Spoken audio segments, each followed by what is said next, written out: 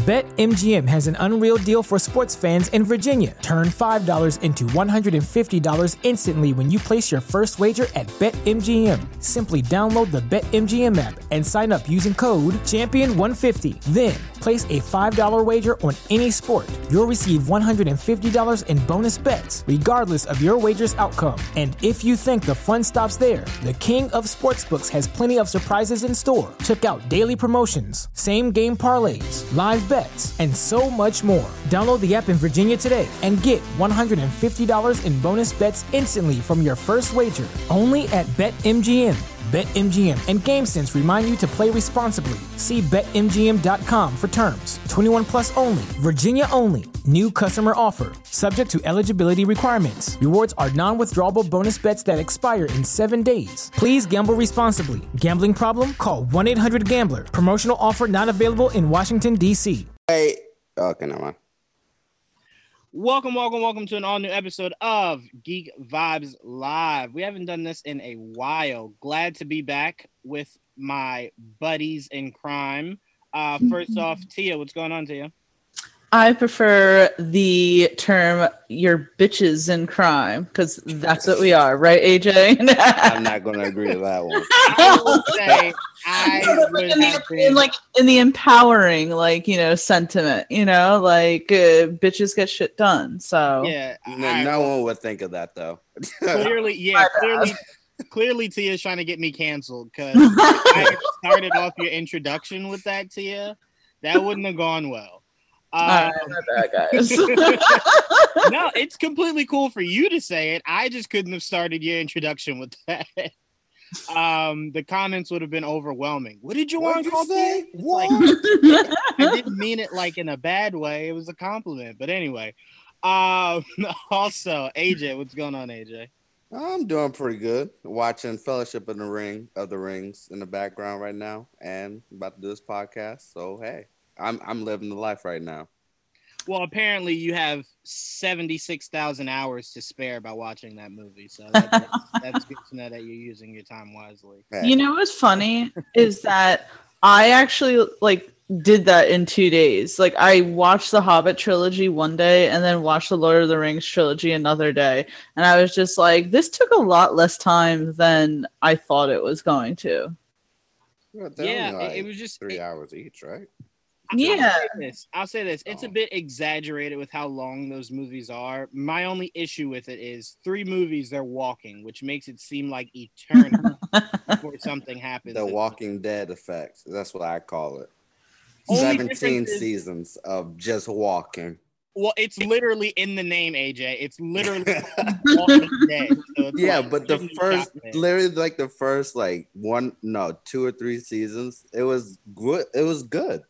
After that, it was just Sean Bernthal was in it. Fair enough.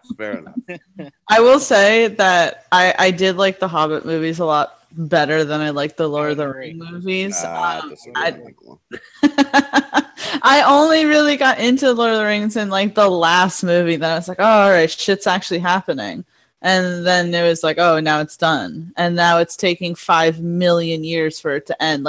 I don't know if you guys ever watched Clerks 2, but the joke that Randall makes about the 5 different endings, I was like, I feel him on this. Which one of those endings would have been the perfect way to end the movie, but then they kept going. Yeah, I prefer the Hobbit series over the Lord of the Rings, and I've been cursed out about that since the Hobbit movies came out. But as you should, I stand strong on that. Look, there are 2 hills I will die on. One of them being The Hobbit. I enjoyed it more than The Lord of the Rings. I'm not saying it was better. I just enjoyed it more. And I do prefer Rob Zombie's Halloween over John Carpenter's. I'll die. Wow. Canceled. That's what I call poo-poo caca. Again, I want to make this clear because I feel like no one understood what I was saying when I said this. There's no. I'm not saying it's better. I'm just saying I enjoyed it more. There's a difference.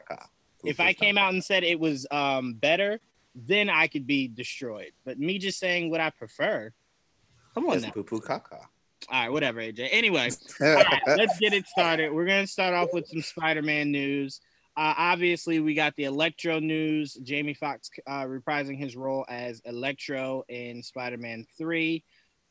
We also got some really out there news that we could possibly be seeing Tobey Maguire and Andrew Garfield returning to reprise their roles as their respective Peter Parkers in Spider-Man 3.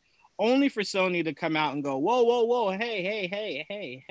It ain't confirmed yet. It's like, all right, well, that was my confirmation. You telling me it's not confirmed yet rather than saying it's not true lets me know that one or two of them just has not signed on the dotted line yet. But Tia, I'll start off with you. How do you feel about Sony coming out and dispelling the Andrew Garfield and Tobey Maguire rumors? Well, as you said, they didn't just say, hey, this is ludicrous, that's not happening, what are you talking about, you crazy news outlets, right? They were like, nothing's been confirmed. And it's like, well, you just told me that you're at least planning it. That's what that told me. If it's not confirmed yet, that just means that no one's like signed a contract yet. But I feel that, first of all, this is something that fans have wanted for a while. I mean, people do fan artwork of, Tom Holland, Spider-Man, me, and the other Spider-Man for a while. When we thought we were getting the multiverse in Spider-Man Far From Home, I was seeing people even like, oh my God, this is the chance. And then I didn't think anyone really thought it was going to happen until the Electro news came out, and then all of the ideas, and then Doctor Strange going to be in Spider-Man 3, and I think people are like, oh, maybe this could actually happen. It's an interesting concept. I feel like Andrew Garfield didn't necessarily get maybe the screen time that he deserved or the opportunity that he deserved, considering Andrew Garfield was the one who pushed for Spider-Man to be in the MCU, and they were like, okay, we'll put Spider-Man in the MCU, we're just not going to bring you along with it. So I'm like, all right, that'd be good, but Tobey Maguire may be a little too old to put on the Spider-Man suit. I'm not saying to not be in the movie. They could very well do what they did in Into the Spider-Verse. I'm not saying that at all, but it's like, is this something that he wants to do? Like, I didn't think that he would be necessarily that interested in revisiting this world so many years later. Yeah, well, I'm going to go ahead and say this. I don't often say this, but I'm going to say this for this. Toby, you ain't got a goddamn choice. You going to put that goddamn suit too old to put on the damn suit. You gonna put on the suit, Toby. Well, it's not like, it's not like Iron Man who gets to wear like an iron suit. Like this is like Spank. Like, hey, if Keanu Reeves can play John Wick, then Toby can play Spider-Man. Okay, I'm not talking about that. I'm talking about literally the costume. Like, if they gave him a different costume, these are literally like spandex, like tighty whities that like Spider-Man has to wear, and he's gonna put that on. Tia. Why not? Tia. Yes. He's gonna put that goddamn suit. I like how I'm actually defending this, and I hate this idea, but we on that. No, I mean, to me, I look at the Spider-Verse. I've never been huge on the Spider-Verse idea. Only because just too many things need to happen before you get to that point. I personally feel the same way about the Spider-Verse that I do the Snyder cut, to where I'm like, if you want it, I'm not here to tell you that it's stupid, it's a bad idea, I don't care for it. I'm more so, I want it to happen so that I don't ever have to hear this shit again. Like, I want it to just boom, Toby's back, boom, Andrew's back, boom, done, end of it, and I never have to hear this again. It's just, to me, it's just one of those things where it's like, I remember when Spider-Man Homecoming came out, the narrative was, oh my God, why is Iron Man here? I want Peter to do this on his own. I don't want Peter to have to depend on Iron Man. That's not Peter from the comics. Yet you mofos are pushing for there to be an additional 2 other Spider-Men to help him in his quest. So it's like, you got to make up your minds. You really do. And go ahead. And I'll say one thing before you pass along to AJ. This if this is true, right? If Toby and Andrew end up joining Spider-Man 3, this is either going to bring the Spider-Man fandom together, or it's going to divide them even more so, because then they're going to be like, well, now we get to see the three of them on screen and we get to all debate of which one's the better Peter Parker. There's no debate to that. It's clearly Tom. Tom is like Tom has the ability that Robert Pattinson will have, which is there have been other takes of it, so much so you got all the wrong out, you got all the somewhat good, somewhat bad out, to where now you can perfect it by literally giving us the most accurate version of the character. And Tom has done that. That is no slight to Toby. That is no slight to Andrew. If you like both of them, I thought they both did great. Neither one of them were the Spider-Man. Toby's Spider-Man was the Spider-Man from the cartoon, which was, I didn't like the fact that they started him off mid-20s, early 30s. It was just weird to me. Mainly because, again, I tell people all the time, the comic of Spider-Man I grew up on was the Ultimate Comics. So my Spider-Man was still in high school. That's always what I've pictured when I looked at the big screen. We saw Andrew's Spider-Man in high school for like 4 seconds, then he's in college. But he still just kind of looked older. Tom came in and was like a baby, and I'm like, that's what I was looking for. Which is funny because in real life he's like in his 20s. But right. I agree with you, John, 100%. But we all know like how divisive the freaking Spider-Man fandom is online. Like, I know you don't look through Twitter like I look through Twitter, but holy shit. Yeah, no, if I did, I'd have to break out my virtual mace and just spray people. Like, it's just ridiculous. But AJ, I'm going to go to you. You can, I guess, start off with why you don't want the Spider-Verse to happen for Spider-Man 3. I'm going to start off positive because why not? If this is true, always the ray of positivity. Okay, well, if this is true, all the power to Toby and Andrew for being able to be in the MCU. Andrew Garfield always wanted to be in the MCU, so power to him. Story-wise, is this a good idea? Hell no. This is the stupidest thing I've ever heard in my entire life.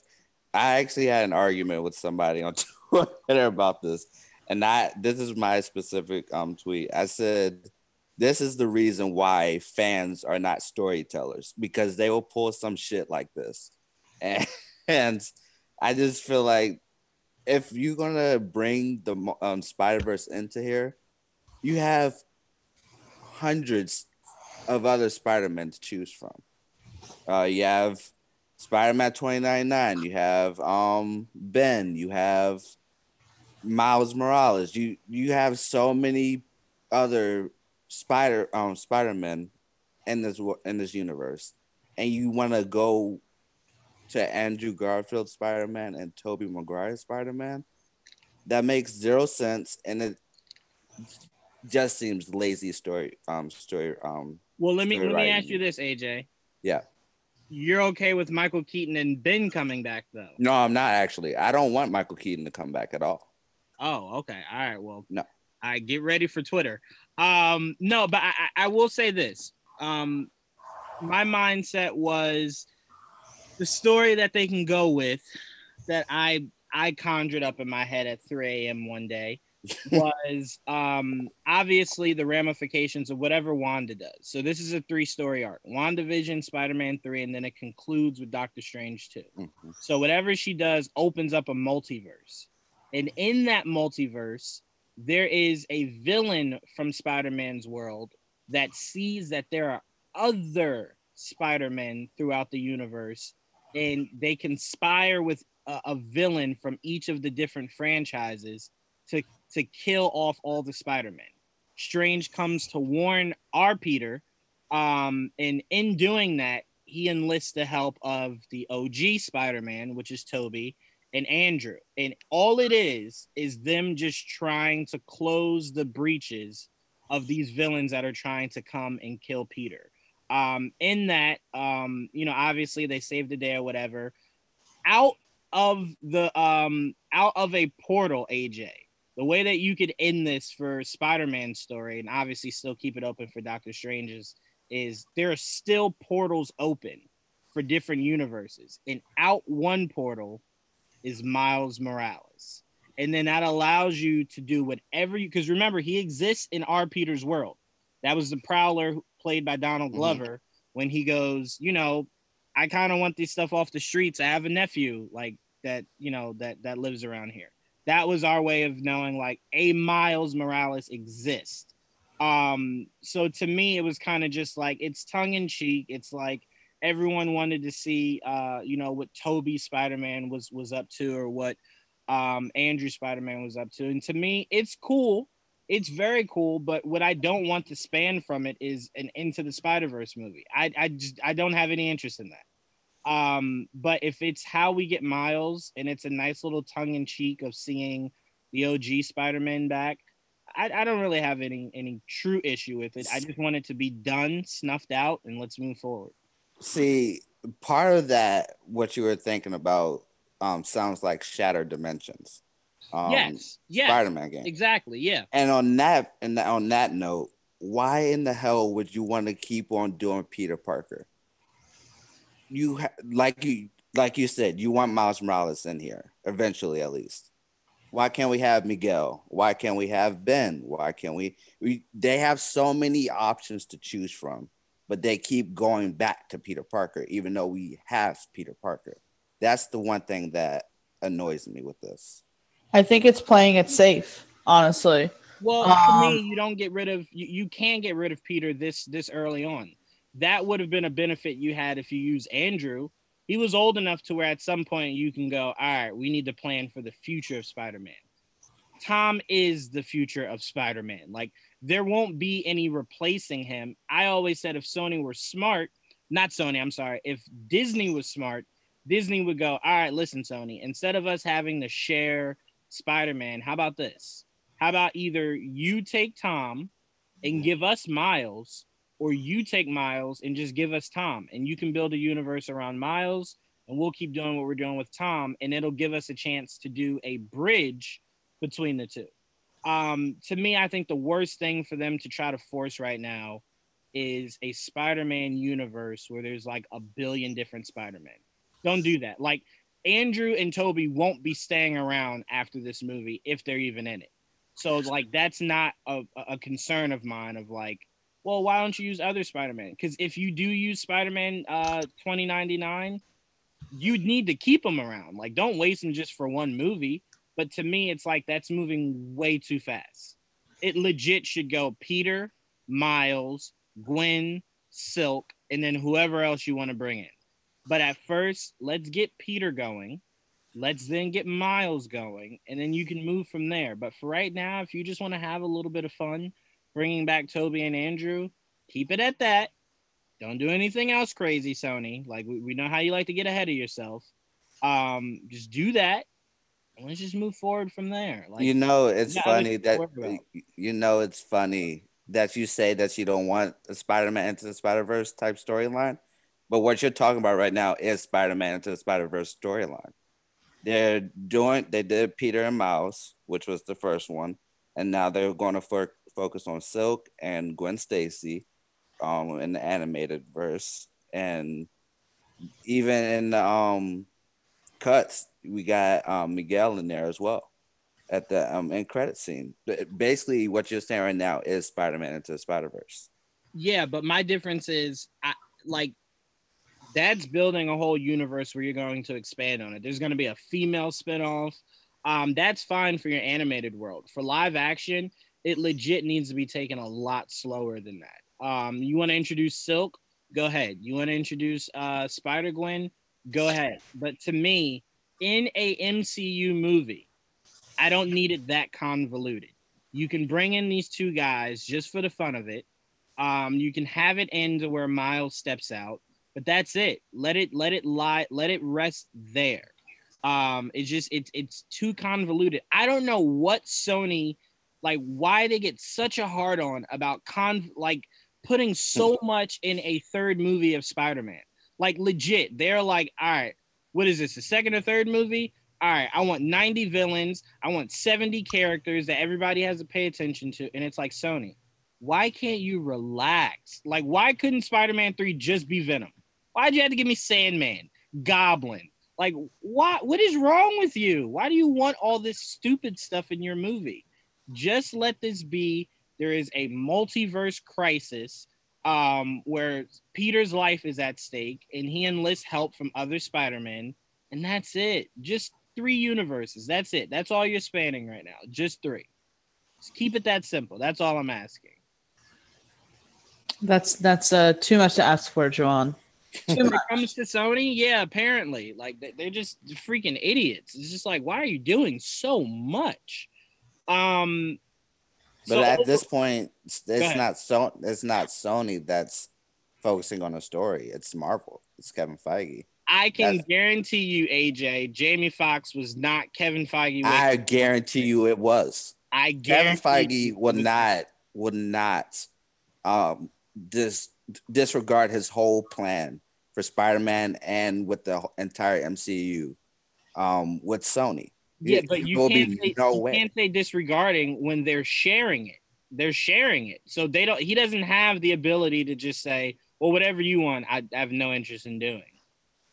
We saw Amy come out and go, yeah, no, Venom's part of the MCU. And Feige's like, I don't know what the fuck she's talking about.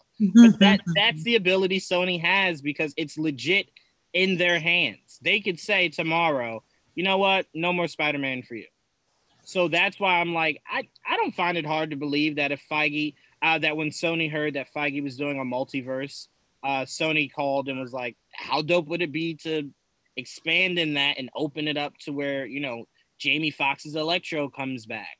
Because to me, Feige has been very adamant about recasting things we've seen before. I find it very hard to believe that Feige would have spent Jamie Foxx money to bring this character in for one movie. We would just recasted it. Just, here's an all new Electro, guys. Boom. Here's a new Electro. And nobody would have been upset about it. You know who we need? Sony phone call. This is what we need. This is the ultimate bring back the Venom from Spider-Man 3. just have Tom Hardy. Just have Tom Hardy's Venom just eat that other Venom. Like legit, just eat him like he did that dude at the end of the first Venom. Like, who the hell are you? That would be very satisfying. I would love to see that. But yeah, no, that definitely screams a Sony phone call, because why the hell would Feige want to pay Jamie Foxx money for him to be in this movie for like 25 minutes? Like, no, I definitely think that was a Sony phone call. That Feige just why wouldn't he? Why wouldn't he pay? When has Jamie he done Foxx it before? Money? Like, think about it this. With Tony Stark, not Tony Stark. Good Lord, Robert Downey Jr. Robert Downey Jr. makes a buttload of money from Kevin Feige and MCU. No. I mean, Robert Downey Jr. is not a one movie wonder. Like, he's been in at least like 70 million movies. I'm saying, when has Feige taken a character from a different movie that is not MCU and placed them inside the MCU? Never. It never happened. That's why. So my mindset would be, why would he change now? And why be Electro, a character that, again, I didn't see the Amazing Spider-Man movies, but as far as my understanding goes, people weren't that jazzed up about his character. No, and what's even more confusing is Feige could have used this opportunity to create a new Spider-Man villain or introduce a new Spider-Man villain, to not only use a character we've seen before, but to literally take that actor that we've seen play that character before. It's just something Feige doesn't usually do. And I believe if he's doing it, it's probably because it was agreed upon. I'm not saying, AJ, that Sony came in like Debo and was like, yo, you're going to put him in this movie. If they did that, Kevin Feige would just No.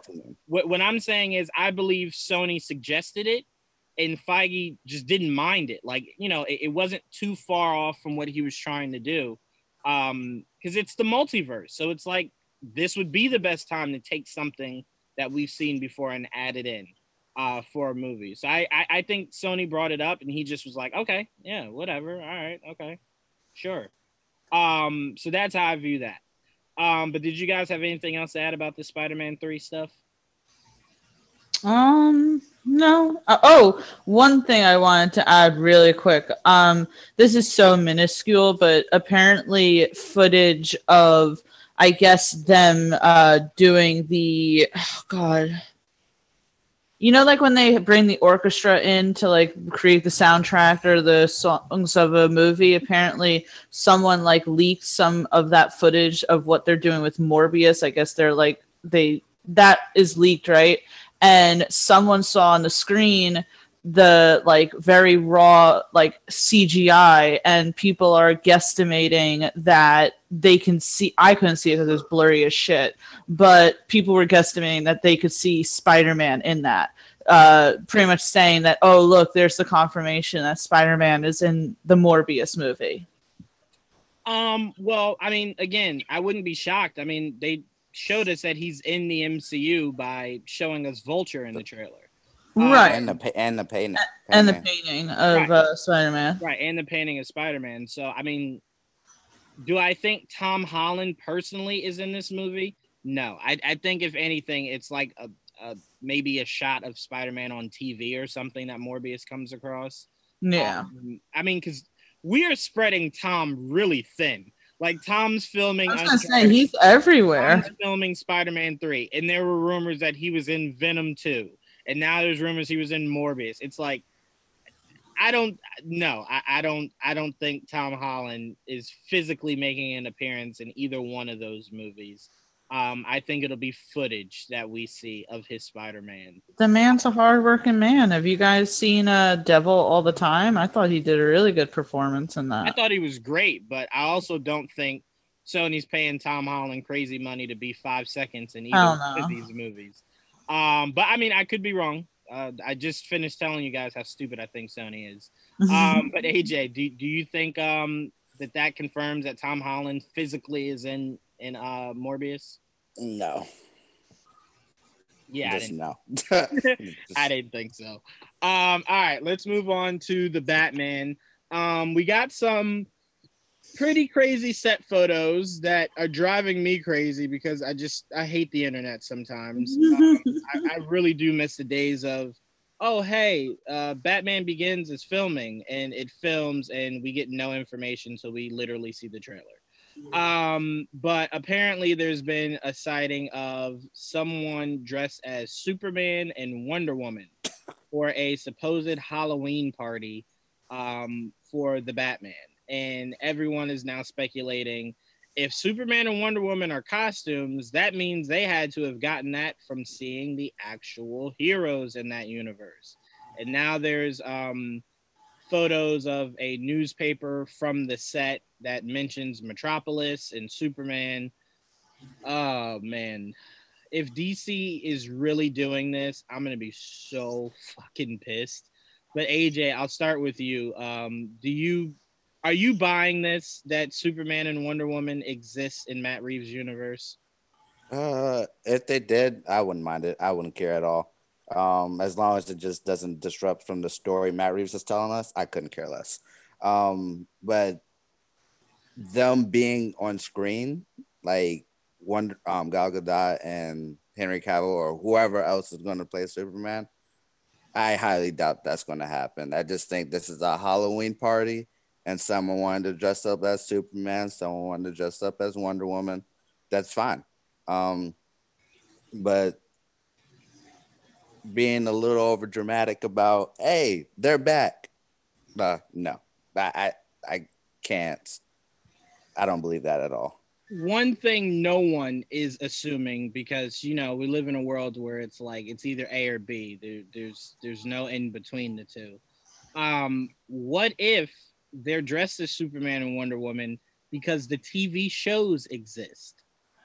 Not that they're actually in Batman's world, but maybe there was a show that someone created based off of that. And, obviously people saw it and was like, oh, I'll dress up as that for Halloween. Here's my only issue with it, right? How many months to years have I been telling you guys this universe better be in the same goddamn universe as my Justice League. Only for DC and Matt Reeves to come out and go, this is a singular universe. You know, the DCEU is doing what they're doing. Matt Reeves is building a Batman family universe in this universe. And then you're showing me Superman and Wonder Woman. Like, no, dude, you guys make up your mind. If it's part of the DCEU, perfect. That's exactly what I wanted. But what I do not want is for you to tell me the DCEU is doing whatever they're doing and Matt Reeves is establishing a Superman and Wonder Woman in his own universe. Don't do that shit. That's playing with my emotions. That's going out of your way to legit be an asshole. And it's like, you have Wonder Woman and Superman here already. Just put him in that universe. Like, it's staggering. But again, I always tell myself, I don't need to focus on the frustration of it till I know it's real. And then I act accordingly. But just going off of how insane people are acting about this, it's like, it's not a good thing unless they are confirming that this is part of Henry and Gal's universe. And if it is, great. It's what I've always wanted them to do. But if it's not, just focus on the Bat family, Matt. Like, don't build a Justice League within this Batman's universe. It's again, too goddamn convoluted. You say that, and then Justice League. Huh? I say it's just too convoluted. Why would we have two separate sets of a Justice League? Why not? If it makes money, it makes money. What? And if it's a good story, it's a good story. No, AJ, no. Because what do you mean? Wait, hold on. What do you mean? No, if it makes money and if it's a good story, then that's that. It's idiotic. It's so idiotic. Why not just have one? First of all, you have not done one singular thread of a great stretch for me to be comfortable with you creating two separate worlds that are legit the same exact thing. They're legit the same thing. Just put it in one goddamn universe. Why do you have to be so annoying here? Put Robert's Batman in your universe with Aquaman, Shazam, and Wonder Woman. Whatever you decide you want to do with Henry or casting another Superman, you could do that. But it'd legit be the equivalent of if Feige came out tomorrow and said, you know what? I'm going to do a whole new Avengers world where it's a new Iron Man, a new Captain. Why did you just kill off the... So do you have an issue with the CW then? What is the CW doing? What do you mean, what are they doing? They have a Batman. They have a Superman. They have a Green Lantern. The difference is, A, they do not have a Green Lantern. There's been no information about them using Diggle. Yeah, but it has been hinted at, has it not? If it's been hinted at, then it's in that universe. Justice League in the CW is my point. The focus of the CW is Flash. It was Green Arrow. It was Supergirl. Black Lightning. It's all different characters. So if you're telling me Robert Pattinson... The Flash is in the DCEU, right? Oh, okay, but it's not a Justice League, so I'm not understanding your point. The Batman isn't even the Batman. It's just Bruce Wayne right now. There is no Batman. There's been no talks about him being Batman. It's Batwoman's show that has Bruce Wayne in it. So, but Batman is in that universe. Did you watch the crossover? Yes, and that was a Batman. Batman is in that universe. That was a different Batman. But it's still in the CW universe, though. Okay, Tia, what I think AJ is not understanding is there's no Justice League. That's my point. There's no Justice League, so it's different. I'm not getting in between this. There's no Justice League. Wait, so because the name Justice League is not in the Arrowverse makes it different from having it in the movieverse. I am confused. Yes. Okay, I'll break this down to you. Justice League movie comes out. Aquaman, Batman, Superman, Wonder Woman, Flash. Right? Okay, CW. There is no Batman because it's only Bruce Wayne right now because Batman disappeared. So right now, but there is a Batman. You just said Batman disappeared in the Arrowverse. Have you seen him? That means seen him in costume? Batman. Have you seen him in costume? It doesn't matter. He's still in that part of that lore, is he not? No. To that you world, just said Batman he was just introduced. Like the lore Batwoman. of Batman was just introduced. Batwoman is the focus, is my point. So Yeah, right now, she is the CW focus, but there is a Batman in that universe. Okay, all right, whatever. There's a Batman. Because don't you remember when Green Arrow said that I thought Batman was a myth, and then she said no, he is real. Batman is part of that lore. Right, and then they went on to then not show any Batman. They showed Batwoman. Okay, so if they don't show him, he's not part of that lore. Okay, I got it. Yeah, so if in Matt Reeves' universe, he just says, oh, Superman exists, but they never show Superman, that'd be my point. I'd be fine with that. That's what I want. I don't mind you saying he exists out there, but don't bring him in. It's supposed to be a Batman universe. But he exists, though. He's still part of that lore. Wait. Oh, my God. I swear I feel like you're not hearing me. My point to you is we don't need two separate worlds of a Justice League. We do not have a Justice League in the CW. We don't. There is no Aquaman. There is no Wonder Woman. There is no Green Lantern.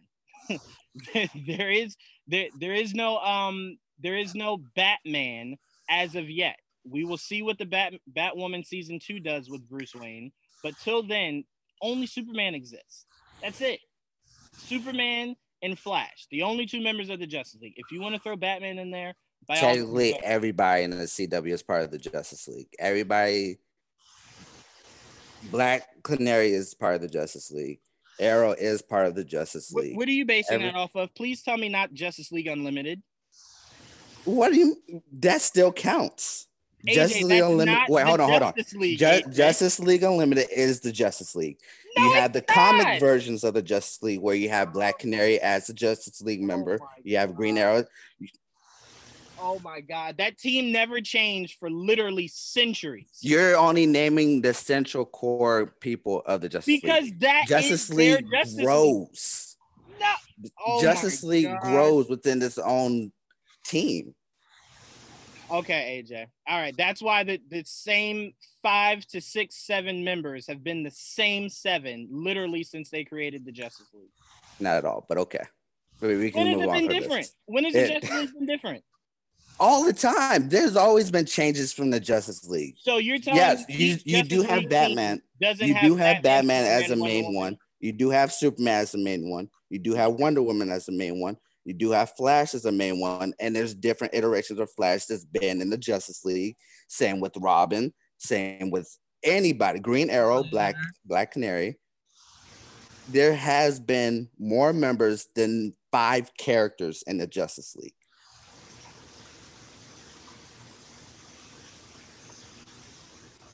I think we broke Jawan.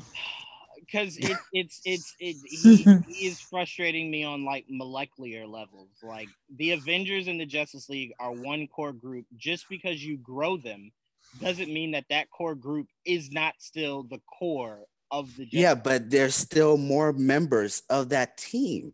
I'm not saying that there's only one. There's no one specific people in that group. Okay. All right. My point being, we don't need 2 separate Justice League universes within the same universe of DC. Just do one or the other. If you want to do the DCEU to build your Justice League, build it there. You don't need Matt Reeves to build another one. Just build one. Build one, do that shit right. Because last time you fucked it up. Do one right. How about that? Instead of you doing 2 to try to cash in on money, how did that work last time you did the Justice League, Warner Brothers? Didn't work out so well. Focus on one. Build your Justice League up in the DCEU, so we can actually have another Justice League. That'd be great. Build that correctly, and then you know what you can do? You can venture out all you want. If you want to make a Justice League in 8 different universes around the world, you could do so. Get one right first. That'd be great. Because currently, you don't even have a fucking Batman right now in your core universe. So let's focus on what matters, which is getting that universe correct. Allow the Batman to just be about, the Batman, that'd be great. And then build from that. That's all I'm asking. That is all I am asking. We don't need a multiverse of Justice Leagues. We just don't. We really don't. Get one right, okay? Just like the Avengers, we had the Avengers core. That's done. Guess what they're doing? They're moving on. There are new members now. What? Say what? They're not creating a whole new Iron Man. Why? Because we don't need that. We had it. It's been great. That's all I'm saying. Now, Tia, did you go about this? No, I didn't. Ultimately, I think that this sort of arguing is for nothing, because I don't think that Matt Reeves has any desire to bring in a new Wonder Woman or Superman. I don't even think that Warner Brothers is thinking about that at least in conjunction to Matt Reeves' universe. I literally think that's a Halloween party thing. I think it's one of those things that is kind of meant to be a little bit of a wink, a nod, a giggle in a movie that's going to be fairly dark. In Shazam, there was a batarang and there was clippings of the Justice League and all of that, and it was a funny touchstone pretty much, and I feel like that's going to be this, and I think it's going to be a stark contrast for Bruce Wayne as Batman, because it's like, okay, so there is like a Halloween party, right? It's like people do want to dress up as Wonder Woman, people do want to dress up as Superman, and that's showing that those are the beacons of hope that people will want to emulate, where Batman is dark and he's a dark person and he's reclusive, and this is his journey, and I think it's going to serve as a contrast. And not even, it could be something that's so not even that big. It's just literally probably going to be a 2-second thing. Maybe he's looking around and maybe he's looking for Selena, and he's caught up with these party goers, and he kind of, sees a dancing Wonder Woman. He's all like, oh, get the hell away from me, or, sees, a guy dressed up as Superman being all, machismo and stuff like that. Him just like, then going on his way. I think it literally is supposed to serve as a 2-second thing to kind of just be fun in this movie that is not fun, and Bruce Wayne is not fun in this movie, and I think that we'll see probably a very visceral reaction on his face if he gets to see these two, because it's like, oh, those guys are the media attention guys. Those are the ones that, people want to dress up as a Halloween, but I'm Batman, and, it's more than just a shiny cape or a tiara on your head. Well, I will say the small difference of what you're saying is Shazam's Easter eggs was to let the audience know that it does connect to their overall DCEU. So the batarang in the newspaper clipping was to let you know Henry Cavill's Superman and Ben's Batman and Gail's Wonder Woman exist in his world, so that newcomers didn't think like, oh, this is something completely different. Like, no, it's connected. I'll just say this: if what you're saying is true, Tia, it's just one of those things where it's just like, it's like the most unnecessary like thing to do, because it's like, if you're building a Batman universe and that's your focus, which Matt Reeves legit got on a stage and said that, to do this is to only create speculation that those characters exist in your world. And I thought the whole purpose was for you not to focus on anything but Batman. And it's just one of those things where it's like, even if it's meant to be tongue-in-cheek funny, it's like it causes this kind of narrative, this kind of conversation, because people are desperate to have Batman part of their Justice League. And right now, there is no damn Batman in the DCEU. So a lot of people are looking for ways to connect dots from this. But I think that's going to be how it always is going to be. I'll give you an example, and you're not going to agree, and I know that this is very left field and it's not meant to create anything bigger than what it is, but when Christopher Nolan was involved in the 2013 Man of Steel, prior to that, Ben Affleck wasn't hadn't made his debut as Batman. I don't even think he was cast as Batman at that point. And prior to that was Christian Bale's Batman. And because that was directed by Christopher Nolan, and Man of Steel was, I think, produced by Christopher Nolan, people at the time, some people, at least within, people I saw, was like, oh, okay, this is the Superman that exists within the Christian Bale Batman universe. People are always going to want to try to find a way to connect, even if they didn't in the Batman include literally, I think it's going to be a 5-second clip of them. They may not even be like focused on the screen. It may want to be one of those things where it's in the background. You would never notice until like someone like paused the screen and said, "Oh, look, there's someone wearing a Wonder Woman costume right there." It's people are always going to want to try and find that connection. Even if Matt Reeves didn't include this in his movie, I think there would still be people who are like, "Oh, how does this fit in within other narratives?" So I think that's just going to be what it is, the nature of the beast there. But I listen, I don't think this takes away at all to Matt Reeves' promise of this being hit solely a Batman universe. Yeah. I don't think at all. I really don't think that is it at all. I don't think it takes away. I just think it's an unnecessary narrative that gets created. Like if you're doing a Spider-Man movie and you have a newspaper clipping of Venom, like why? Unless you want that to connect, or there are ideas of it to connect. It very likely could be like you said. It could be it's a Halloween party. We don't even see anything but maybe like the cape in the background, and it's like, oh, I barely even saw it. It didn't even matter. But again, it's just one of those confusing things to where it's just like. I also think that we are so used to connected universes now that we do look for those things, because there were times in comic book filmmaking, history that you would have a Spider-Man just looking at a newspaper clipping and Venom is there, and there would literally be nothing that comes from it. It's just there. So I think that because we're so used to connected universes that we want to find a way to connect. But I think that just the trailer that we got for the Batman alone makes it very obvious that this Robert Pattinson, first of all, just wouldn't make sense living in a universe where Gal Gadot's Wonder Woman is, Jason Momoa's Aquaman is. Like, I literally can't even picture that. That would be the most forced thing I've ever seen if you had him alongside those characters. I just don't see it. I definitely don't agree with that. That the world that they built was uber dark, and it's just now getting lighter.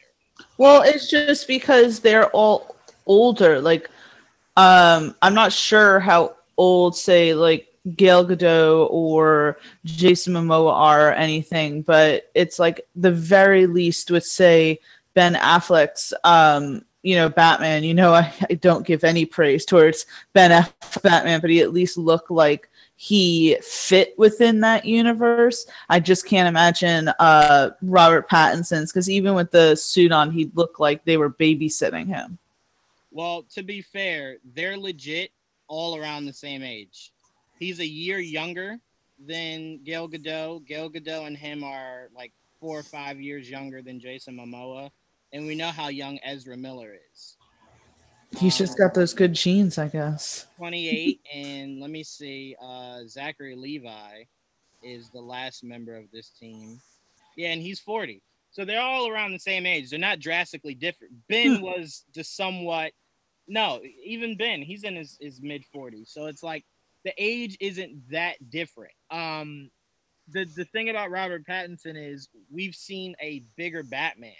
So I think just seeing the size difference would be something to kind of just adjust the eyes to. Yeah, it'd be jarring a little. He would fit in perfectly with that universe, mainly because he could bring that younger, brooding Batman to where it's like the same way Stark was a little bit narcissistic and thinking like, man, I'm Iron Man and like there's nothing else out there like me. And then Fury kind of going, well, about that.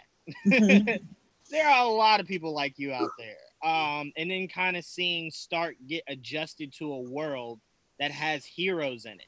Like the Hulk exists, Captain America, Black Widow, Hawkeye.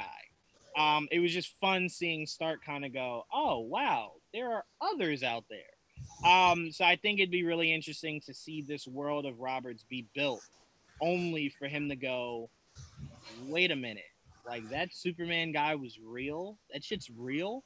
So I would love to see his version of Batman blend into their world. I definitely think it'd be a really easy transition for them to pull off. But again, according to them, that's not their vision for him at this moment. But regardless, I am just really interested in seeing what this pans out to. AJ, was there any topic that you wanted to cover really quickly before you had to get out of here? Not really. I talked about everything I needed to talk about. Just to recap what I thought, I think the Andrew Garfield and Tobey Maguire thing is stupid, but if it's true, more power to them. I'm definitely going to watch it regardless, because I'm a nerd and I just love hating myself sometimes. So that's that. Regardless what the plan is for Matt Reeves, the Batman, if it changes, I don't think his overall story is going to change for the Batman itself, which is perfectly fine with me. Whether Superman is in it involuntarily, so we don't really see him at all, or Wonder Woman, or anybody for that matter, if they're just talked about in a single scene or shown in a single frame. I don't really care, as long as the main focus is the Batman. Either way, I'm happy. I love what they did with the trailer for the Batman, so that's that. Yeah, no. I'm with you. To me, I know Matt Reeves is going to do a great job. It's kind of all over the place from what he literally just told us on the stage of Fandom. So I mean, again, I trust his vision of Batman, and that's what I'm looking forward to, his vision of Batman. But all right, AJ, thank you for joining, man. Thank you. See ya, AJ. See y'all. All right, so Tia, we can talk a little bit about a show that I fell in love with and was very devastated at how horribly I thought this show ended, and that is Dexter. Dexter will be returning to give us 10 episodes on what the showrunner is calling a renewed version, or a additional version to the finale, rather than another season. It's just a redo. It's a shot to do it better. I guess you can call this, whatever his name is, this is like his cut. Oh God, everyone gets their cut now. Rather than the cut that we got, this is his cut. But did you watch Dexter? So I never watched Dexter. I only watched a little bit of an arc when when Dexter's like half sister dated that guy who is like a lot older than her. I watched that arc and then for some reason stopped watching. Oh, so Tia's like, I didn't even start from the beginning. No, not at all. I think it's like I ran through, like, I'm on Tumblr a lot. It's a problem of mine. But I think like GIFs of their relationship kept popping up and I was like, what is this? I'm so curious. And I just like looked at those for some reason, but then I was just like, okay, I'm done now. They killed him. So a spoiler alert. Well, not spoiler alert now. That show's been out for forever. Yeah. I will say Dexter's first few seasons are some of the most classic seasons in television history. Phenomenal show. From this show is why I've always said that he needed to be Reverse Flash. It was like, this guy can play sadistic so well. I personally love this show. I came on to Dexter late. I came on to a lot of shows late. But I'm glad, because I'm like, at least I got to enjoy them. at some point. But I love Dexter. I'm hyped about this. And the bright side of it is you can't get any worse than how horrible that final season I hear that about so many people. Like, if there's a show that, say, ended not so, like, even with Game of Thrones, right? And how that ended, I literally was seeing people saying, well, at least it wasn't how Dexter ended, which is so funny because, you know, people really disliked the way The Sopranos ended, how Lost ended, and the fact that people kind of think that, say, Dexter rises above all of those is it's very interesting. Yeah, it definitely felt like, all right, hey, we got to end this. And it's like, all right, how much time do I have? It's like 4 seconds. And it's like, wait, what? Like, that's what it felt like. Like, it was such a rushed project to just get it done. Definitely shame on them. Definitely. And the fact that they were able to pitch this to Showtime kind of lets you know that deep down they were kind of like, we really fucked up. So we're in a time where you can redo anything. So it's like Zach definitely sparked a revolution within directors and showrunners. So now a whole bunch of people are probably going to be like, I kind of do want to take another shot at what I did. Like, maybe that wasn't so good. Maybe now- I'll tell you that they definitely should redo the last episode of How I Met Your Mother. That should definitely be redone. That was horrible. But, you know, the one thing that I knew about Dexter, I had seen, you know, when Dexter first came out, I believe it kind of sparked certain things for certain people. And there are certain people that are in jail right now because they were inspired by what Dexter did.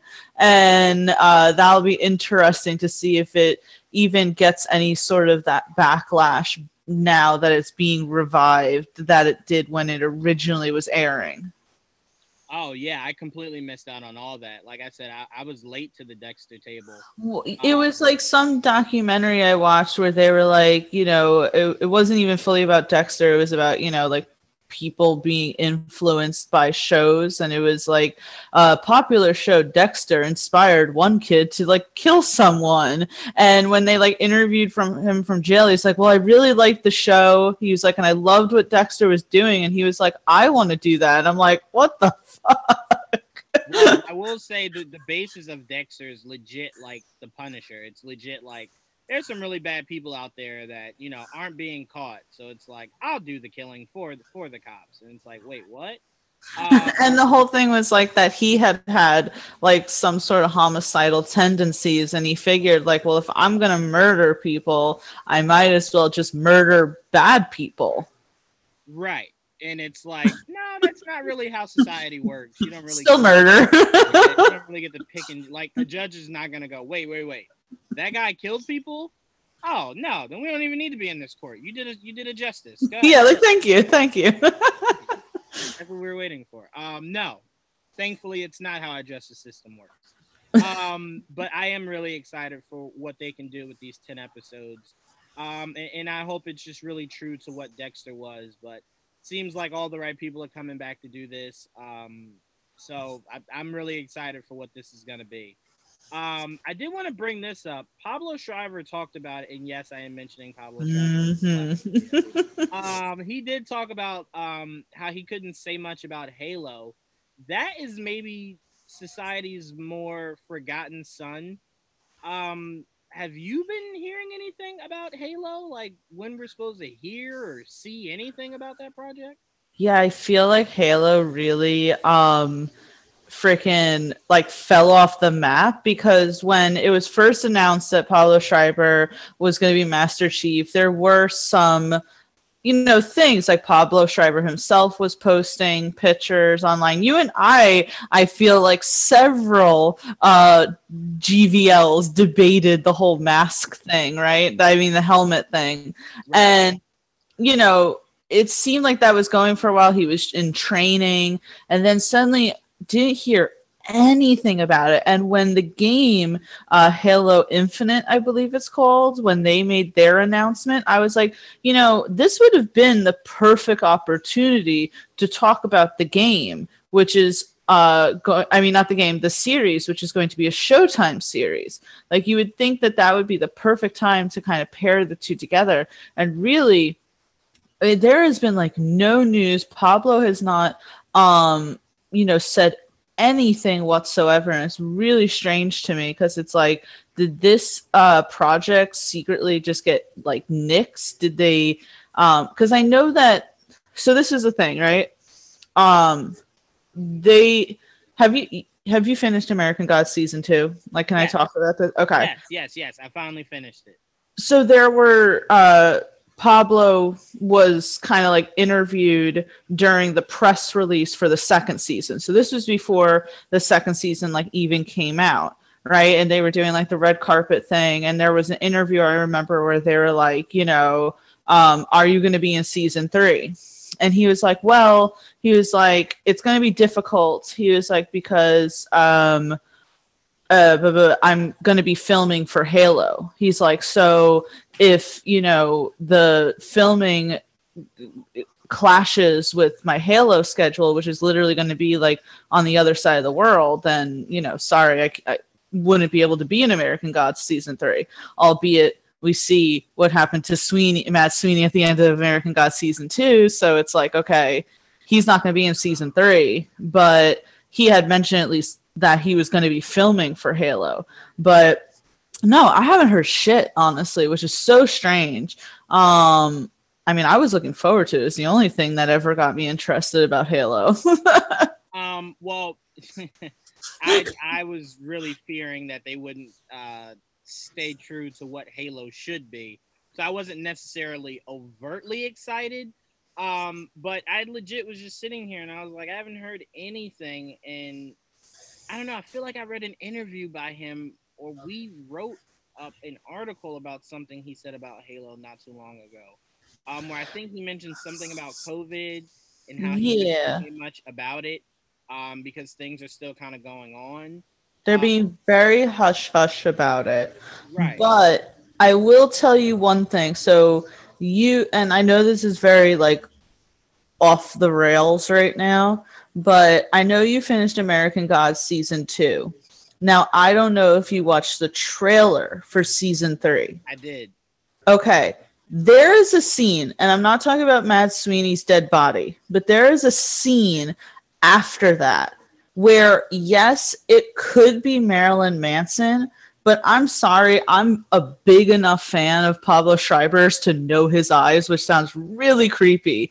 But it's like, the scene that after in the trailer, after they show Matt Sweeney's body, and you see this rock star with a microphone covering half of his face, and he points up into the camera. I'm like, that's Pablo Schreiber. Like, I'm sorry. I'm a big fan of Marilyn Manson's. I'm a big fan of fucking Pablo Schreiber.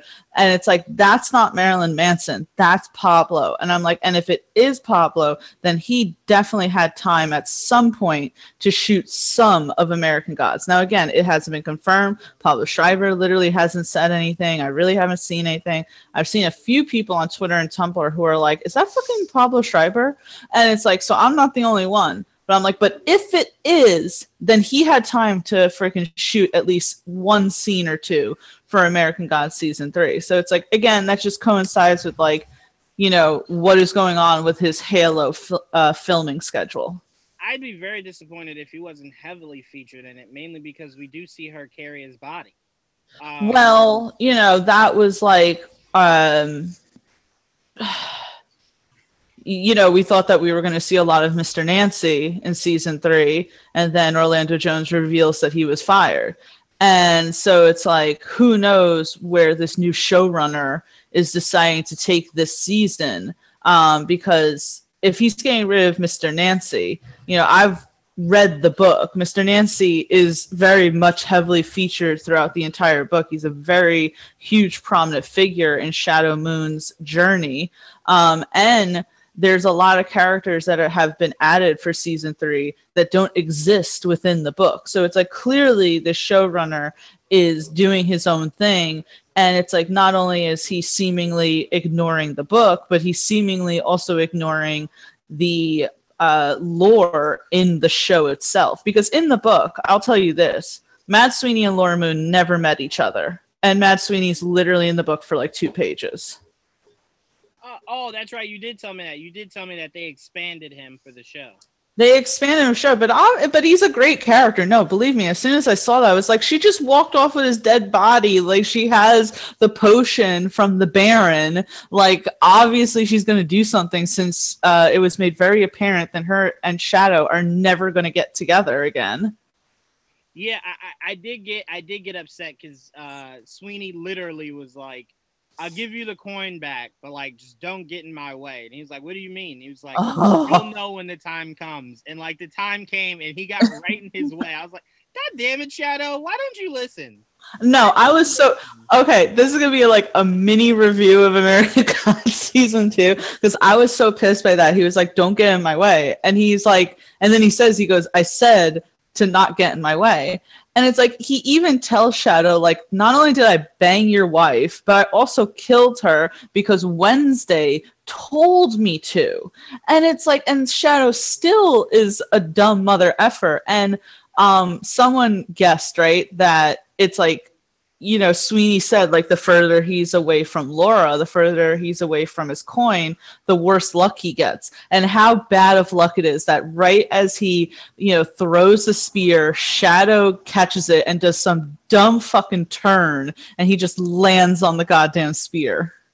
Yeah, no, and just to see how bad his luck was since season 1.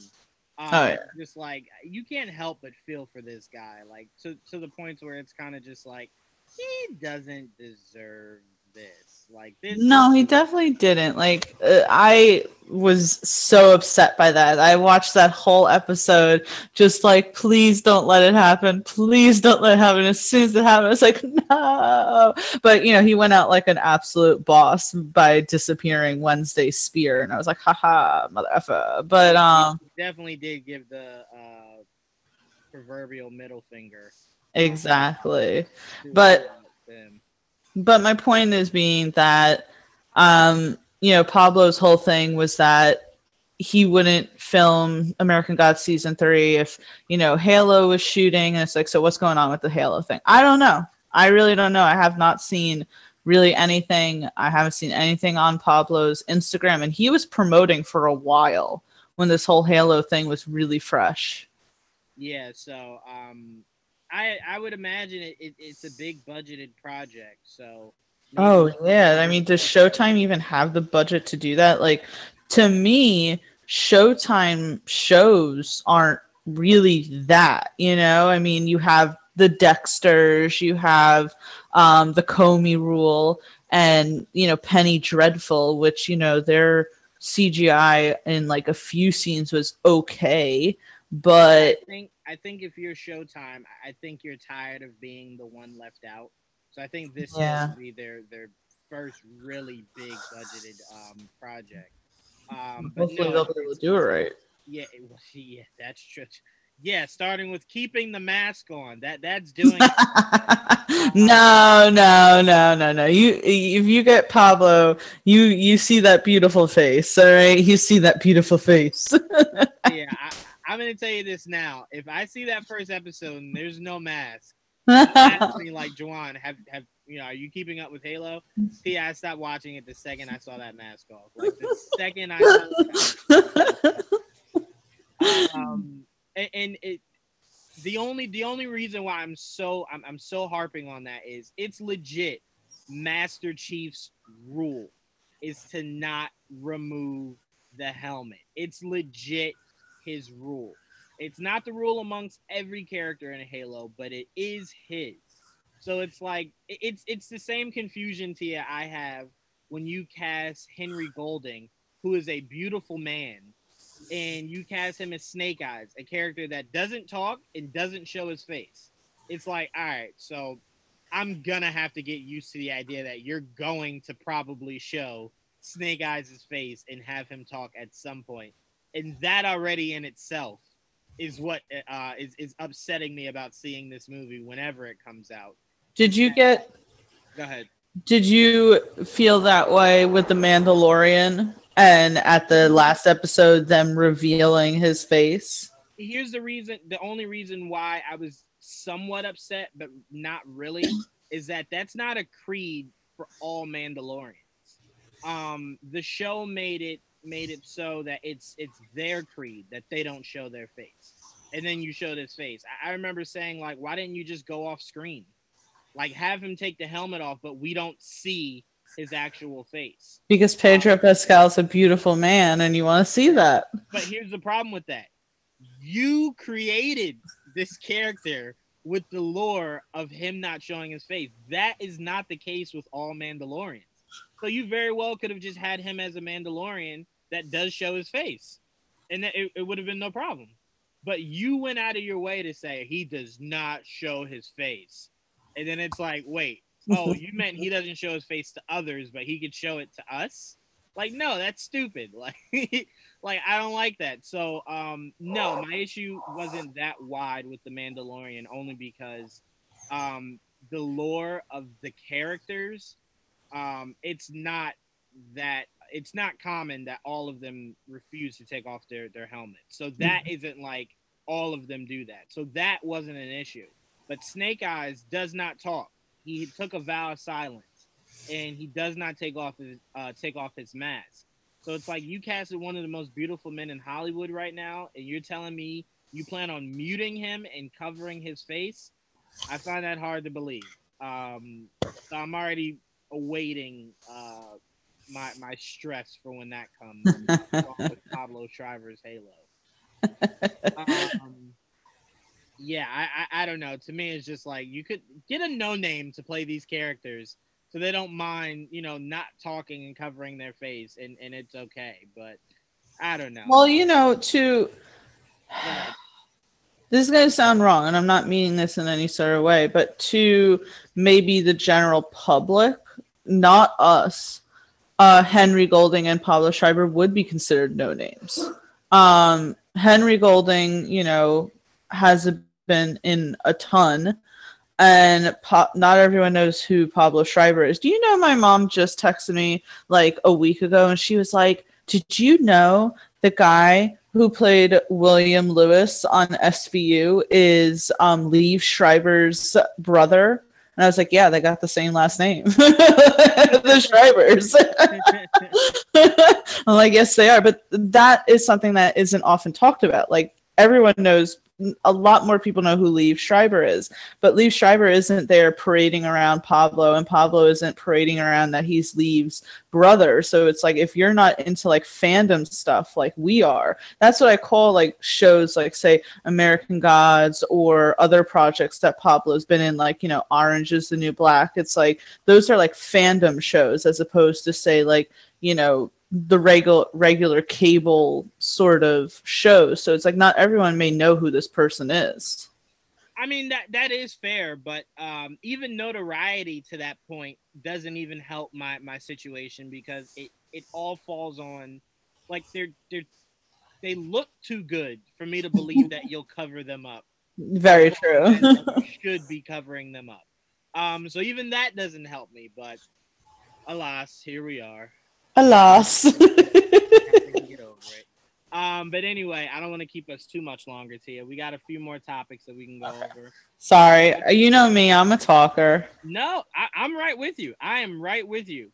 Michael B. Jordan is producing a Static Shock movie. That is very exciting. I was just telling me and Joel, since Black Lightning aired, when we interviewed Chris Williams, the first thing we asked him was, are we getting Static Shock? Like, this, if we don't get Static Shock here, we may never get Static Shock. And we wholeheartedly believe that for like the past 3 years. So to know that they're not only reviving the cartoon, they're reviving the comic book, and now we're getting a live action is great. I mean, Static Shock is a great character. That cartoon was everything in my childhood. It was someone that looked like me, and the show was really fun. So I can't wait to see what Michael B. Jordan does with this project. I personally could care less about the casting, only because, a lot of people are going to say Caleb McLaughlin, and I'm like, you guys got to open your minds up. Like, outside of Stranger Things. He's not the only black kid. Like, legit, they're like Miles Morales, Caleb. Static Shock, Caleb. Like, all right, come on, guys. Like, Caleb's not the only black child in Hollywood. There's more people. I'm just not familiar with enough actors to try to even fan cast this, and you know how much I love fan casting. Yeah. I'll just completely leave this to Michael B. Jordan and whoever gets attached to direct it. I do believe, now I have a fan cast for the director, the guy that originally was supposed to direct Flash. I want him to direct the Static Shock movie. And my original fan cast for Static Shock was Shamik Moore. I wanted that collaboration to be... Actually, hold on. Give me your thoughts on this, Tia, while I look up the director's name. Yeah, absolutely. So, I mean, I think we've talked about this where I grew up watching, before it was the CW, it was WB11. And they had the best Saturday morning cartoons. That's where I watched Justice League, Batman, the animated series, Superman animated series, whatever. And Static Shock was part of that. I always loved Static Shock. The idea of his powers are really cool. He looked awesome. I mean, it was, as you said, a fun cartoon that admittedly I had almost forgotten about until the internet was kind of like, does anyone remember Static Shock? And it's like, oh shit, I didn't. And I guess because like I was a kid, I didn't realize that he was part of the DC. I didn't realize he was a DC character. And I was like, oh, why hasn't anyone... And then when it was like brought back up by the internet, it's like, why hasn't anyone talked about bringing Static Shock? Like, I can't be the only one who's remembering a Static Shock cartoon. He was really awesome. It was a lot of fun. And I definitely watched it every weekend that it was on. So I think it's really cool that it's finally going to come to fruition. I know that people have been talking about it, and it didn't seem at first like WB put any sort of priority into bringing Static Shock to the live action world, but Michael B. Jordan's a very talented individual. It's nice seeing him in more than just an actor's realm, and if he is, say, passionate about this project, then it's going to be even better. I don't know enough of, say, young Hollywood to cast this character, but I would say that maybe you get someone like a Tom Holland, right? Someone who is around that age bracket, someone who has that type of physique and fun, right? Static Shock is a fun character. He's certainly don't make him serious. Don't do whatever the hell you did with Ezra Miller's Flash. Make him a fun character, because all I remember is having a good time whenever I watch Static Shock. So the director's name is Rick Fumiyawa.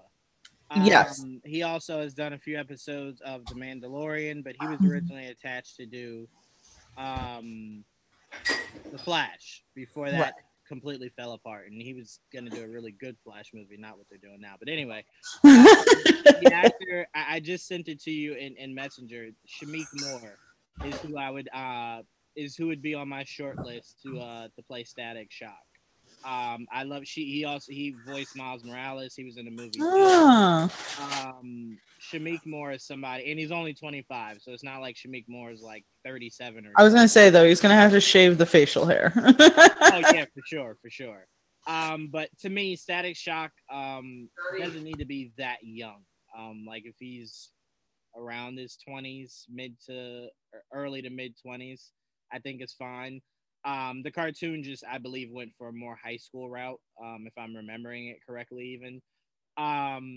But yeah, Shamik Moore is somebody I was thinking about. Definitely not Caleb McLaughlin. Allow that. I saw that that fan casting, and I'm like, that's too young. Isn't that kid 14 or something like that?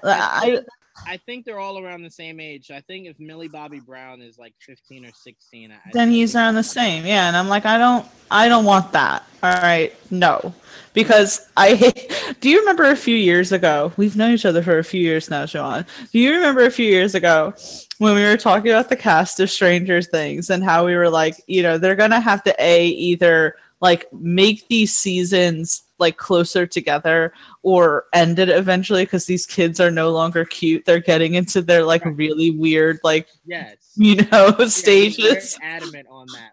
I know I've been saying that for the longest. The more I see Millie Bobby Brown get other roles and stuff, I'm like, you guys need to hurry up and get Stranger Things done, because the older they get, the less adorable they.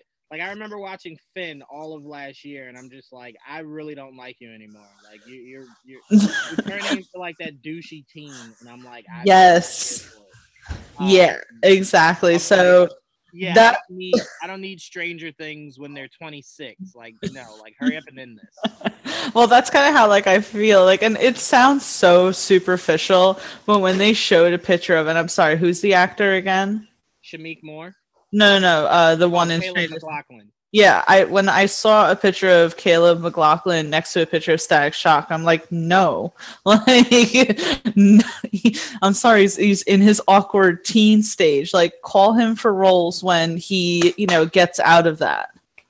Yeah, it's just, to me, honestly, it's too on the nose, and sometimes too on the nose is just like too on. Well, I feel like it's the same thing. Like they want to, and I know you like this actor, but it's like they want to cast Timothy Chalamet for everything, and I'm like, there are more actors out there than Timothy Chalamet.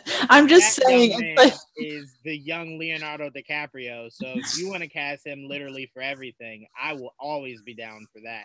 But that's purely my bias on how much I love Timothy Chalamet. Well, and that's what I was going to say. I was like, I know you're going to disagree with me there, but it's just the same sentiment where it's like, these Stranger Things kids are like even Millie Bobby Brown. There was something recently that I forget what role it was, but they were like, cast her. And I'm like, there's other young actresses out there, right? And I'm sorry, like, you know what? I'm going to keep that opinion to myself. Let's Wow, I've never heard Tia like walk back or censor. Like that must have been really bad. I just don't think that she's that good of an actress. I recently watched Enola Holmes, and I was just like, I don't get what everyone is like. She does a great job as 11 in Stranger Things, but in like other things, she's like kind of annoying. I loved her in Godzilla. I thought she was really good in Godzilla. I don't think she's been in much else outside of that. That's interesting, Tia. That's I know it's a hot take. It's a very hot take, but I guess like if I didn't see Enola Holmes, maybe I'd have like a different opinion. But ever since watching that movie, I was like, all right, no. Yeah, that is wow. Yeah, hey, well. Look, I'm not a super Millie Bobby Brown fan. I think she's extremely talented. I think she handles emotion a lot better than a lot of these young actresses do.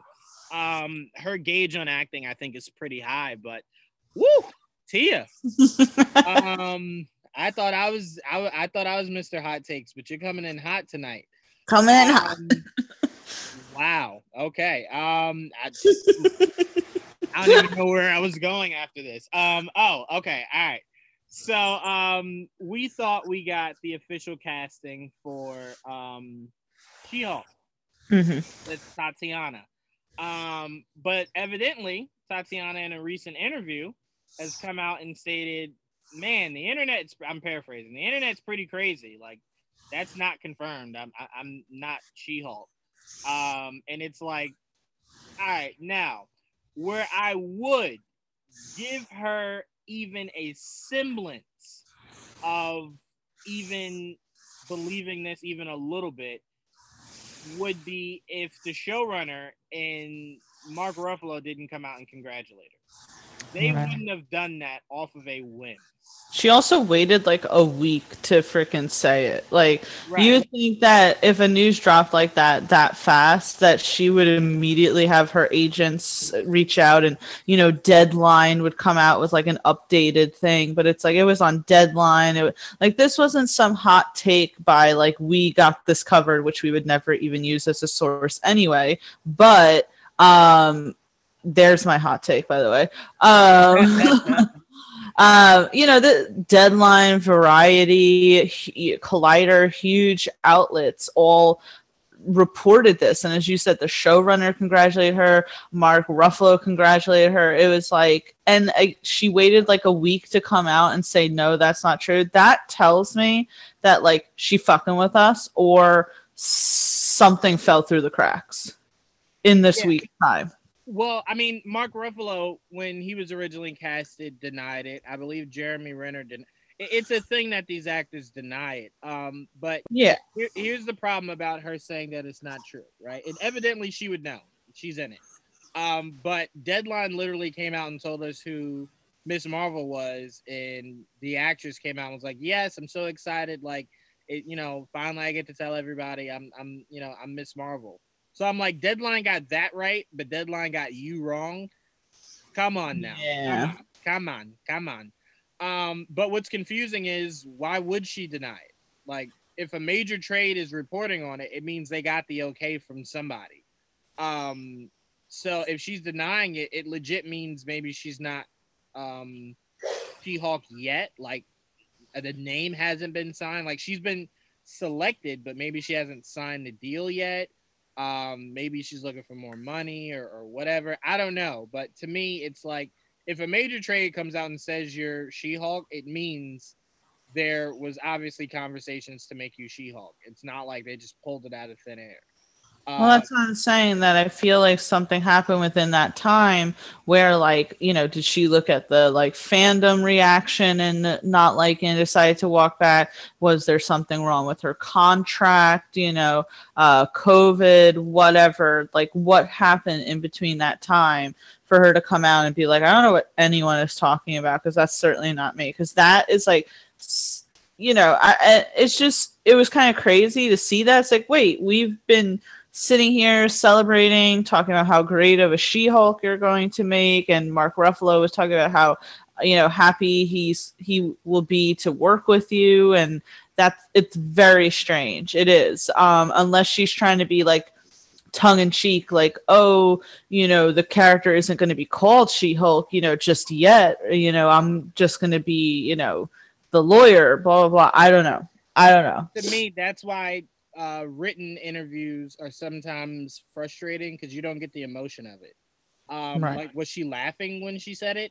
Right. Or was she like, the fuck? Right. So, like, the emotion sometimes, like, remember when Mark Ruffalo came out and was like, oh man, you thought that was crazy? Well, everyone dies in Infinity War. Like, picture if that was just like a written article.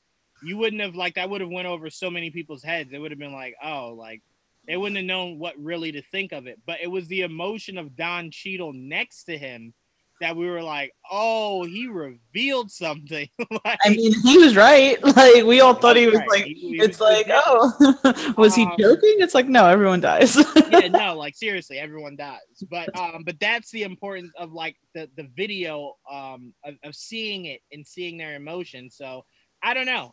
I remember, and I'll never forget this, I remember how hyped I was when the rumor of Jason Statham being Bullseye came out.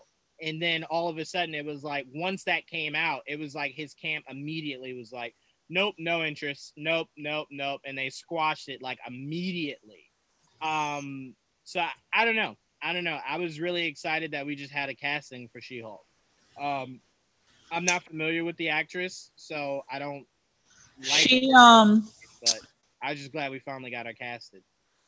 I was going to say she was really popular in Orphan Black, which I had never seen, but according to what I understand of the show, she plays like a shit ton of clones, which means she has to play like a shit ton of different characters in one show. So people were saying like, well, that shows obviously a lot of diversity in her acting, so that would mean that she'd be a good actress as well. That doesn't always mean that, people, but like I said, I'm not familiar with her, so I don't have anything to say because I don't know enough. So to me, I feel like I'd be ignorant either way I went. I didn't really have a specific person I wanted for She-Hulk. Stephanie Beatrice is definitely someone I was really kind of pulling for. Allison Brie, but I think I would have. I think I would have liked the aesthetic of Stephanie Beatrice being the character more. And also she was like campaigning for that. So it's like, I always love when an actor campaigns to play something. That means they're really excited and they did their homework. Yeah, to me, I personally love that because I'm like, if you want to be it, it means you're going to give literally the best possible job you can. Because you want this. But all right, we got some other Marvel news. Jaltel Gomez. I'm gonna go ahead and say I pronounced that right. You got the last name right, at least. As far as I know, I don't know how else to say that first name. You want to take a shot at it? Jachito? Yeah, no, I honestly thought I was gonna do any better. No, I thought maybe I was just that wrong. I was like, I don't know, maybe Tia could take a better shot at it. No, I was just joking. I was like, at least like the last name Gomez is pretty basic, so All right, so Miss Gomez, we'll go with that. Joins Benedict Cumberbatch in Doctor Strange 2. Plot details and what character Gomez will be playing are unknown at this time. Kanan came out immediately after posting that, saying that he strongly believes that is a good chance that she might be America Chavez.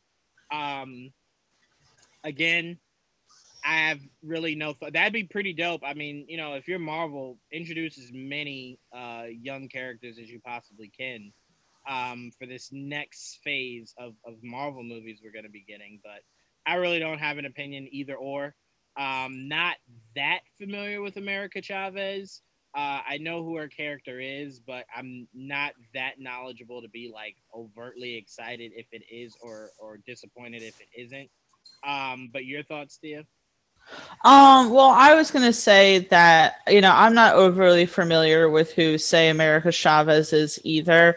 There is literally no confirmation that Ms. Gomez is playing her. People other than Kanan and us are guesstimating this as her casting. The only thing that I can say is that it looks like Marvel is heading in the direction of not only having younger people come in, these characters that a younger generation of comic book lovers see themselves as, right? We have Ms. Marvel, right? A young Muslim hero, right? And then you have where maybe this is America Chavez, and who is a Latina, who is a part of the LGBT, and it's like these are the characters that are more diverse. They are more representative of, what people are actually. So it's like, the first 10 years of Marvel, it's like, hey, every single hero practically is going to be a straight white guy.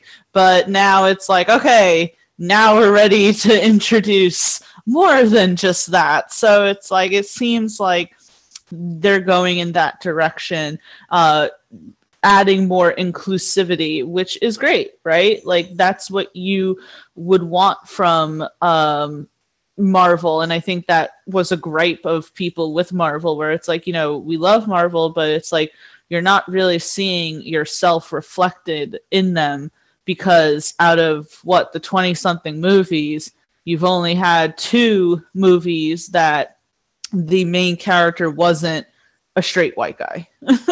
Yeah, no, I'm completely down with that, and I love how many female characters we're getting also.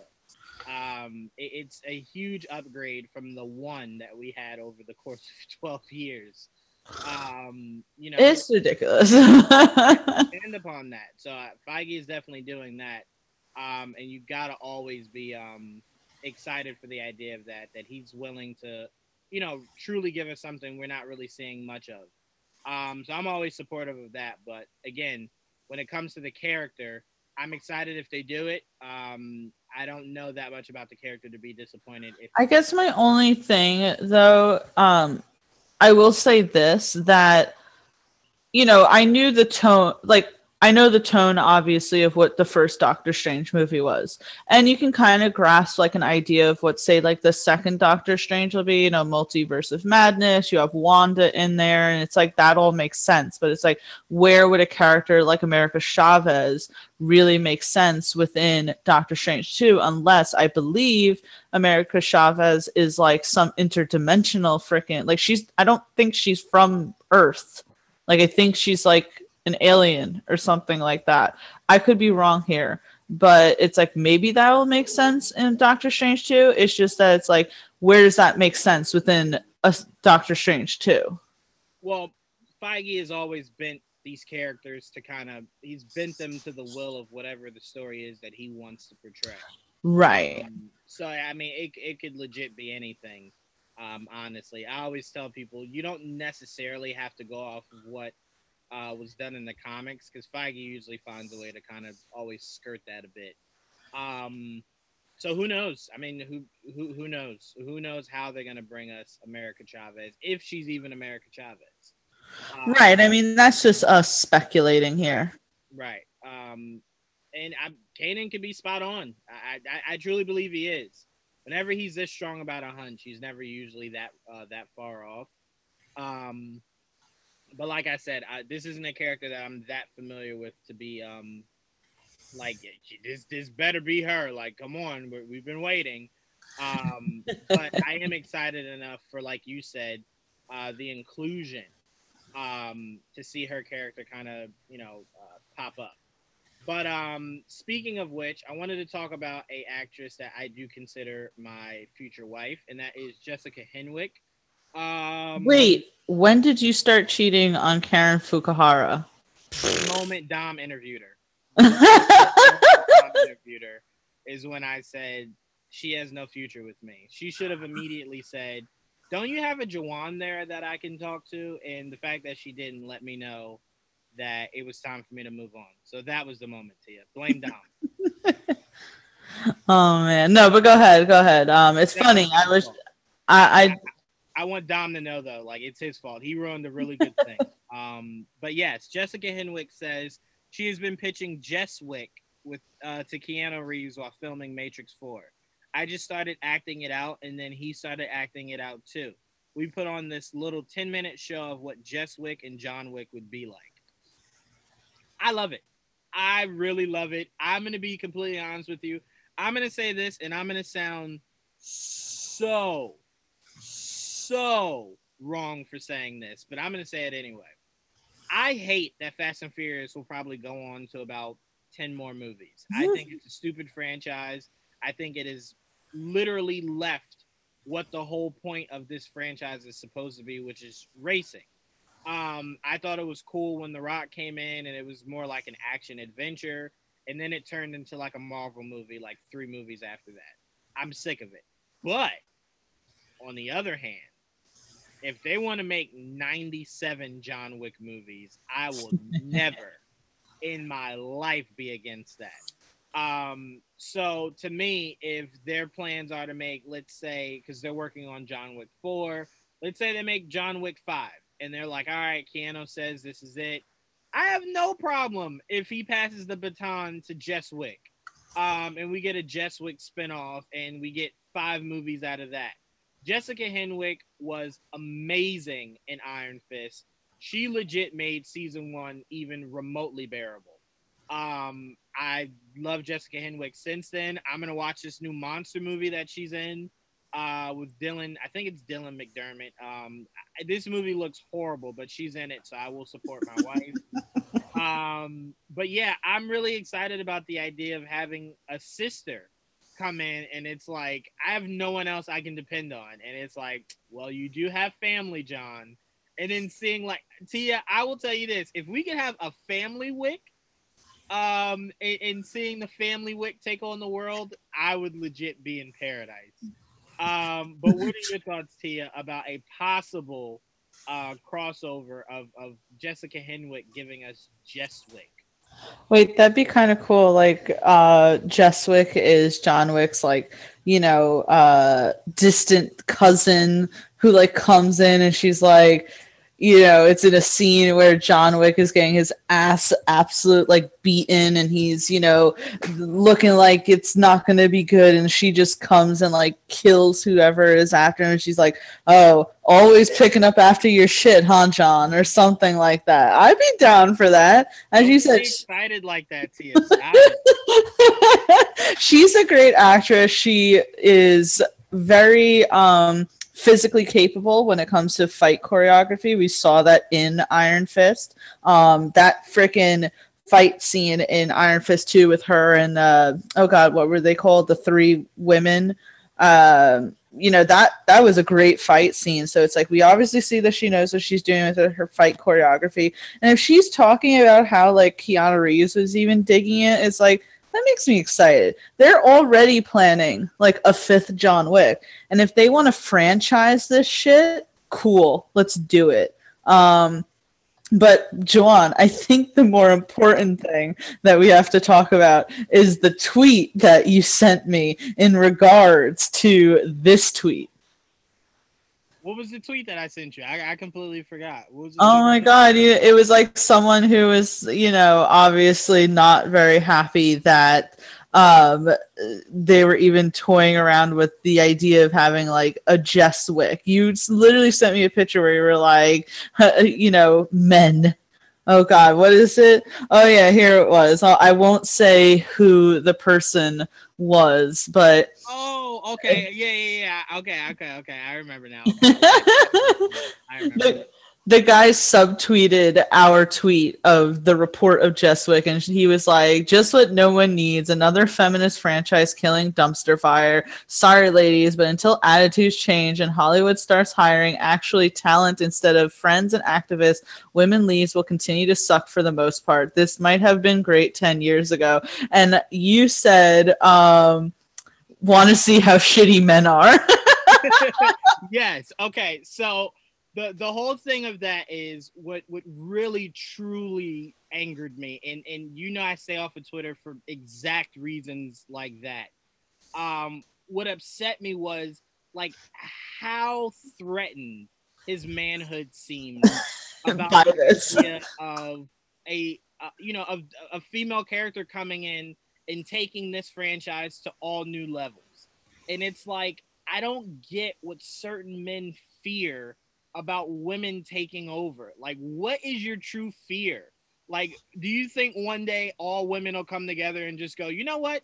We don't need this thing called men. We're just going to kill all of you. Like, that's literally what I feel like some of these men think. Like, women one day are going to wake up and go, we don't really need you. We'll just, like, mass exterminate, like, all you men and keep maybe, like, 2 of them. Like, no. Like, no. The whole point is, and I know a lot of people are going to say, well, if you want to do it the right way, give her her own franchise.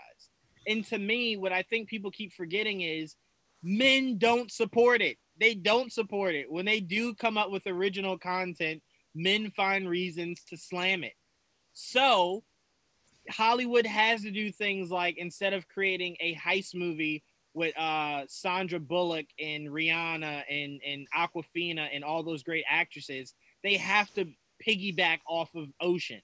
Why? Because if they did a all-female bank heist movie, what would be the first thing people would say to you? Oh, you're just trying to be Oceans. So I might as well just be Oceans and you come see it for that, right? So it's like there's a movie coming out. What is it called? A25 or A5 or something like that with God, I can't remember the actresses now. One of them is Lupita. It's like an action movie with like all women. And I'm like, all right, perfect chance for all these so-called men that are like, you know, give them something original. Are you going to go out and support that? I went out and saw Anna, albeit that movie was god awful. I went out. Was it? It was so bad, Tia, like glaringly bad. Cillian Murphy is in it, and I like wanted to see it for that. It had too much talent to be that bad. But I went to go support it. Why? Because I felt like, you know, I do want women to have roles in more projects that are original, that, you know, they want to do male spinoffs because it was so successful. So I'm like, I'm going to watch it. So I did. I watched the whole thing.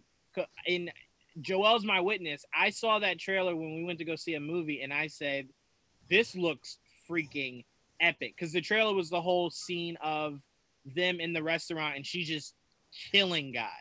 And I'm like, this is right up my alley. I will be in the theater to see it.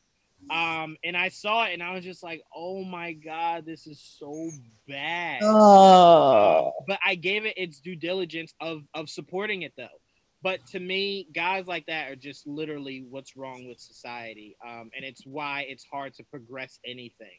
I just like how he tries to justify, like, oh, this would have been good 10 years ago. It's like, what would have made a difference 10 years ago? Like, No, the what? problem was 10 years ago, there were maybe like what, five like really big name female actresses, let alone in like the action movie world. So I'm like, 10 years ago, this probably wouldn't have even have been a conversation. It would have been more so like, no, not really interested in that. I think today, It would have been just like, you know what it would have been like? It would have been a throwaway like Elektra movie with freaking Jennifer Gardner. yes, Like that, like those were the kind of movies getting made where you have like the main female and she's all busty and she has to be showing a shit ton of cleavage because, you know, it's not really made for women, it's made for men to like, you know, oogle at something. When it's like, no, like hot take.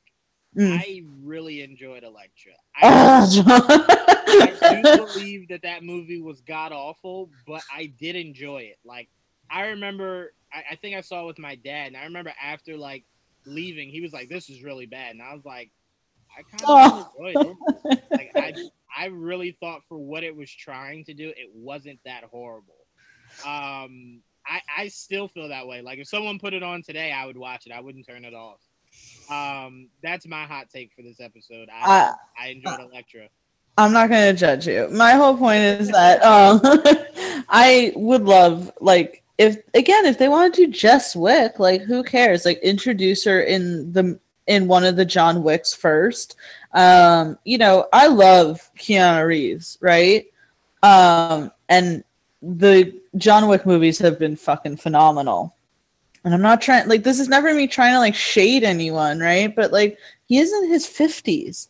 And it's, like, again, it's not from, like, an ageist thing. I'm 30 and my knees hurt. Like, I just can't imagine, like, doing all that is, like, you know, not everyone's Sylvester Stallone here. So it's, like, eventually he's gonna not do the John Wick movies because at some point it's gonna get to the point where it's, like, dude, you're a little too old to do these movies. And, like, why not have, like, a badass, like, female lead for it? And then, again, you can franchise, have, like, another John Wick, you know, another guy being the lead or something. You don't only have to have Jess Wick or something. Make it its own little franchise that lives within this same world. The world that they've created is big enough and rich enough that you don't need to follow just one person.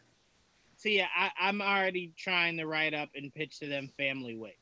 Literally call it Family Wick. I love that. It's like Mama Wick, Dad Wick, Cousin Wick, and it's like all the Wicks trying to keep John alive. I would so sign up for that. Like, are you serious? But the reason why what Jessica Henwick is saying really excites me is I remember leaving John Wick 2 going, like, Halle Berry, or was it? No, that was John Wick. It was the third. Yeah. I remember going, like, Halle Berry should really get a spinoff for this. Like, she's really great, and those dogs are awesome. That fight scene was insane. It was so intense, and I'm like, yes, bring more female leads to the John Wick world. And I'm like, a spinoff of Halle Berry should already be in the works. Why it's not already being talked about is staggering to me. No, it'd be like epic. Again, like you got John Wick, right? And you're like, oh, I only saw him ever, you know, he had his wife and then she died. So, and he got raised by this like Russian mob people. So he must not like really have anyone. It's like, no, he has this whole like assassin family that he just kind of like distance himself because they all did their own thing and now they're like coming back together and they're like, hey, what up, dumbass? Pretty much like, you know, oh, you're on the run, well, looks like you need some help here. And he can have Mama Wick, as you said, Mama Wick come in, maybe she's another crazy Russian lady, because he definitely has. See, I'm gonna go all out. I'm gonna even say Helen Mirren. Bring Helen Mirren in as Grandma. Grandma Wick. Bring in Grandma Wick, and she is legit lighting it up. Like, I'm cool with that. She's a trained gunman. Like, oh my God, Tia, we're making them too much money right here. They have the dog Wicks. Like, there's other dogs. Come on, Tia, bring me Dog Wick, where it's like he learns how to shoot with like his tail. Like, come on, that's what I want. I could definitely pitch Family Wick to them, and it would. It'd be really epic. I'm sorry. So you know how he had his wife who died, right? Right. Like, what if you find out that, because I feel like in the John Wick franchise, everyone's an assassin, like literally everyone. What if she has a brother and he's really an assassin, but John Wick never knew? It's like it would be brother-in-law Wick. Like brother-in-law Wick. I'm just saying. We should do this. I really kind of want to write up a grandma like right now, though. Kid Wick. Jess Wick has like a kid, right? He's like 10, and it's like John's like, it's really dangerous for you to have a kid on the mission. She'd be like, oh man, he was just slitting throats this morning. What are you talking about? Yeah, like come on, I can already see it now. I would cast Jacob Tremblay, and it would be Kid Wick, and it's just Jacob Tremblay just murdering everybody in New York. We legit have spanned an entire universe for these people. Like, this is ridiculous. We need to get paid. I know right now when we release this episode, they're gonna hear it and they're gonna be like, God damn, Helen Mirren is Grandma Wick? That's dope as hell. It'd be the coolest shit. And she would do it. I just know it. I know it. And she would do it. Like, she would hear about it. If she did Red and she did Fast and Furious, she would definitely be Grandma Wick. 100%. She would do it. Oh, we need to find a way to get Charlize Theron in the John Wick series. Did you see that? Like, what if we had like a crossover between John Wick and like what was it called? Blonde? Atomic Blonde, yeah. Atomic Blonde. Mm-hmm. Like that'd be so badass. I can't. All right, never mind. No, I'm with you. I've even been. Sorry, I can't even talk now. I'm so excited. I've even been playing around or toying around with the idea of bringing in somebody like a Jason Statham or a Jackie Chan to be like the lone assassin that they task to take down John Wick. Instead of like just getting all these assassins, it's like, you know what? We got one guy we think can get the job done, and it's like either Jason Statham or Jackie Chan. That'd be epic. That'd be like Jackie Chan's. Like, I know he's like done things, but not necessarily in like the mainstream world. Right. I mean, that would be a pretty like epic like comeback for him to just like be there. And it's like, oh man, this is the guy. And like John Wick's actually scared. It's like John Wick's not scared of anything, but he knows how badass this dude is. Right. I'm with you on that, Tia. Oh my God, we are building a board here. This is insane. That's pretty much all we got. The Mandalorian season 2 is giving us an extended trailer, or they're calling it a first trailer, tomorrow night during Monday Night Football. We also got word that season 3 should be starting up by the end of this year. Also, Tia, I know this is a project you don't really have faith in, so you see set photos. Even then, you might still kind of go, I don't believe it. Black Adam is said to be filming this, not this, but next spring. Your thoughts on that? No. I did want to mention really quick whatchamacallit, because I'm like, whenever we do these, I always look at like the GVL feeds to see like what I'm missing here. Damn, that's where I got Black Adam. So for the boys news, right? We all know Jensen Ackles is coming in as Soldier Boy. We're all super pumped about that. Eric Kripke says that a scene between Homelander and Soldier Boy from the comics won't happen in the show. And this scene, spoiler alert, I guess, but it won't happen. So, whatever. In the comics, Soldier Boy really wants to be part of the Seven.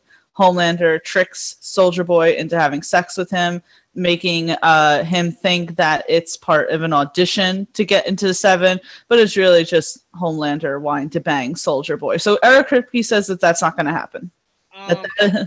Thank you. I mean, that's weird.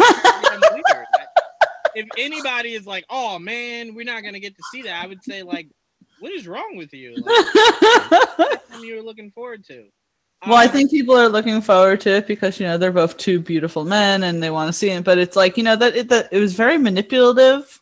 And I think The Boys has had enough sexual assault featured in its show. Yeah, like come on, that's weird. And before anyone tries to jump at me, it's not because it's two dudes.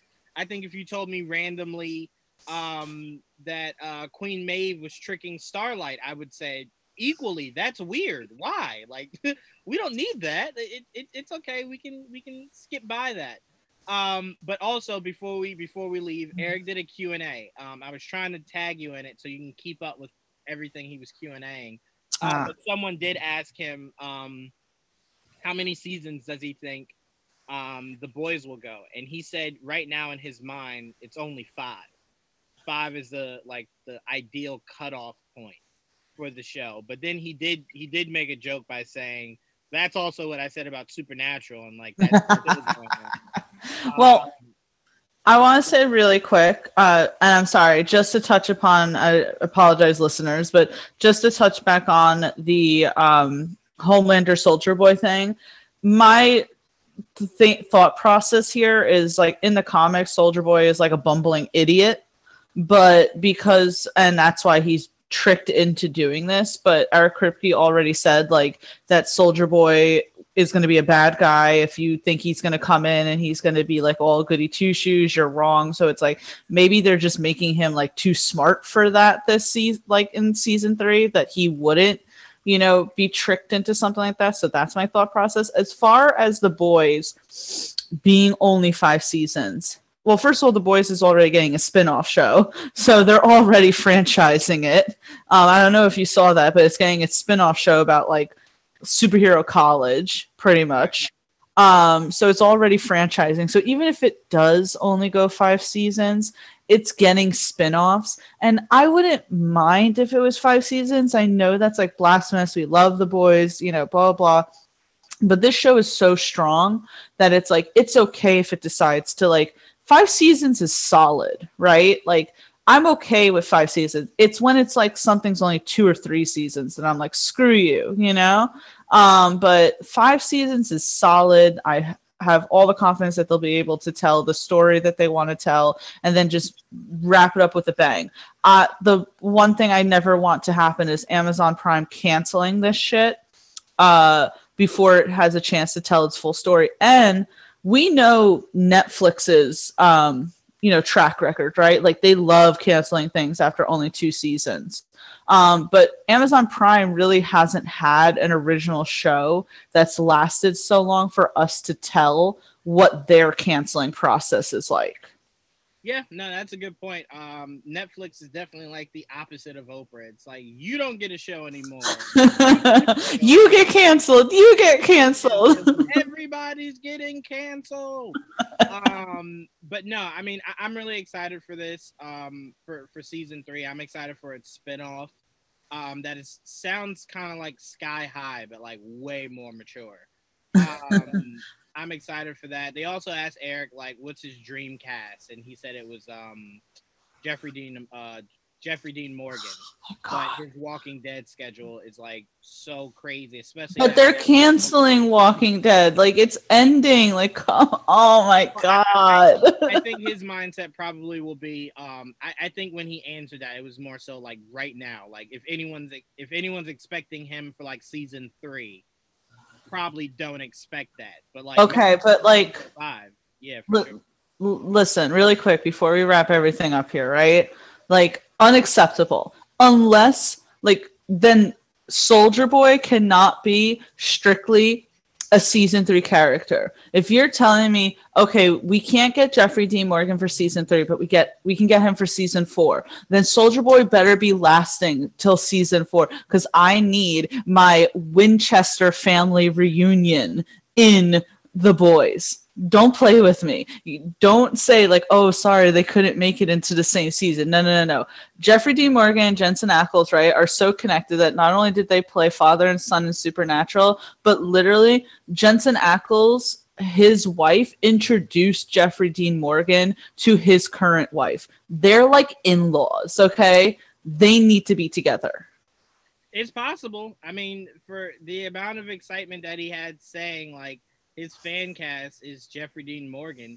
Sounds like he wants him to be a part of it sooner rather than later. Whether Soldier Boy will be around by then. Only Eric knows, but I would find it hard to believe that if he could get Jeffrey Dean Morgan, he wouldn't want to play around with the idea of reuniting the Supernatural family. Yeah. I was just too excited there. Sorry. No, I'm with you. That's how I am about Grandma Wick. That I'm still Grandma Wick, love it. Grandma Wick is gonna be classic. All right. This has been another episode of Geek Vibes Live. Tia, what is top 10 gonna be about this week? So this week's top 10 is going to be actually something kind of fun. It's going to be the top 10 Halloween songs. Just because, first of all, Halloween is my favorite holiday. It is a month-long celebration, not just a day. And we just decided that we're going to talk about what our favorite songs are and to get you in the mood pretty much of Halloween. So it's going to be a fun one. Trying to shake it up and take a break maybe from movies and TV shows and going along a more musical tone. I'm not going to sing though, so don't worry about that. I sound like a dying cat. So as long as Freddy Krueger's song and Michael Myers' song makes the list, like I love it. Freddy has the ultimate Halloween song, like that is, and Michael Myers. Honestly, like I'm really debating on whether or not I want to make that my ringtone.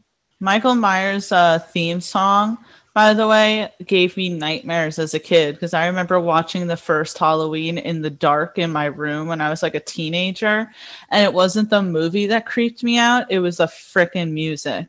Yeah, it's very intense. It's like it's not subtle. It doesn't sound sweet, but yet scary like Freddy's, or just weird like Jason's. It's legit like, hey, when you hear this, you're gonna die. Extreme murder is coming. So yeah, no, I'm definitely with you. I personally have to watch the newer Halloween that came out a few years ago. I still haven't seen I haven't either. So it's on my list before the month of October is over to check that out. But I can't wait for your episode to drop. We had our Halloween episode of our new Halloween show. Where we debated best horror movie directors and best decade for horror movies. There was a lot. I was shocked. I got somebody on my side for the early to mid 2000s. But obviously, the horror movies, you're gonna get a lot of talk of 70s and 80s. Mm-hmm. So I wasn't shocked to have that. But I'm really, really, really glad that we were doing this Halloween show together. It's been 2 weeks of so much fun doing it with those guys. Can't wait to do this week's episode. We haven't decided what it's going to be yet, but it will be hilarious. Don't worry. Tia, I want to thank you. We have knocked out Hellstrom season 1 and a new episode of Geek Vibes Live in the same day. That is a new record, I think, but I think we've done episodes in one day before. We've done 3 podcasts in one day, so goodness, how did we survive that? We didn't. Yeah, we definitely didn't. But this was fun. This is a really good Saturday. Geek Vibes Live, season 1 of Hellstrom. Make sure you guys check out our review of season 1 of Hellstrom. We loved it. We definitely urge you guys to go out and watch it. Think for yourselves. Don't let any bad reviews sway you from avoiding it.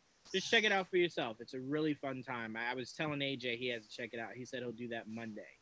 Thanks. But Tia, I think that's all we got. So next time, peace. See ya.